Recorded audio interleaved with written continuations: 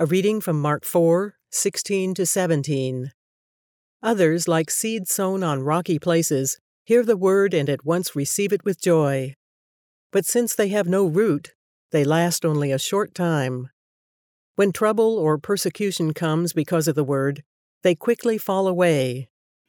Okay, I'm going to speak once again out of my own experience, not as a gospel communicator, but as a hospital visitor.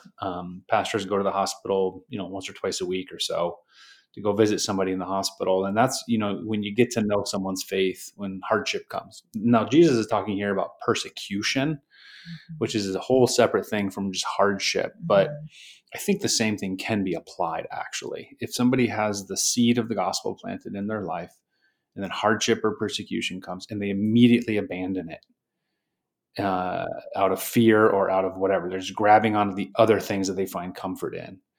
That shows that seed hasn't taken real deep root. It's like on rocks, as Jesus calls it here, rocky places. But then you sometimes go visit somebody in the hospital and they've just received devastating news. The hardship is as hard as you can imagine. And what are they doing? They're digging into their Bible more. They're digging into their faith more. They're praying more fervently, and they might even have joy and peace that's unexplainable. Then you realize, okay, that's not a person who had that seed land on these rocky places that's actually taken root in the deep soil. And again, to personalize it, not just as an observer, but to say, okay, Nathan, when difficulty or hardship or, God forbid, persecution comes, what kind of person am I going to be? Am I going to freak out and run away from my faith, or am I going to dig deep in that moment? And that's the invitation here, I think.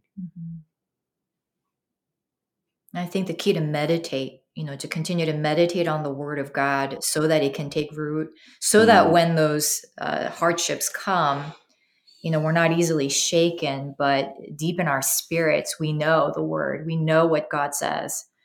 And that gives us the strength and the faith that we need for those hard moments. And so I think it's so important, as you said, Nathan, to tend to the soil, to tend to the word of God, let it cultivate, let it go deep. And so to meditate on the word of God day and night, just like the psalmist says, that's really our responsibility.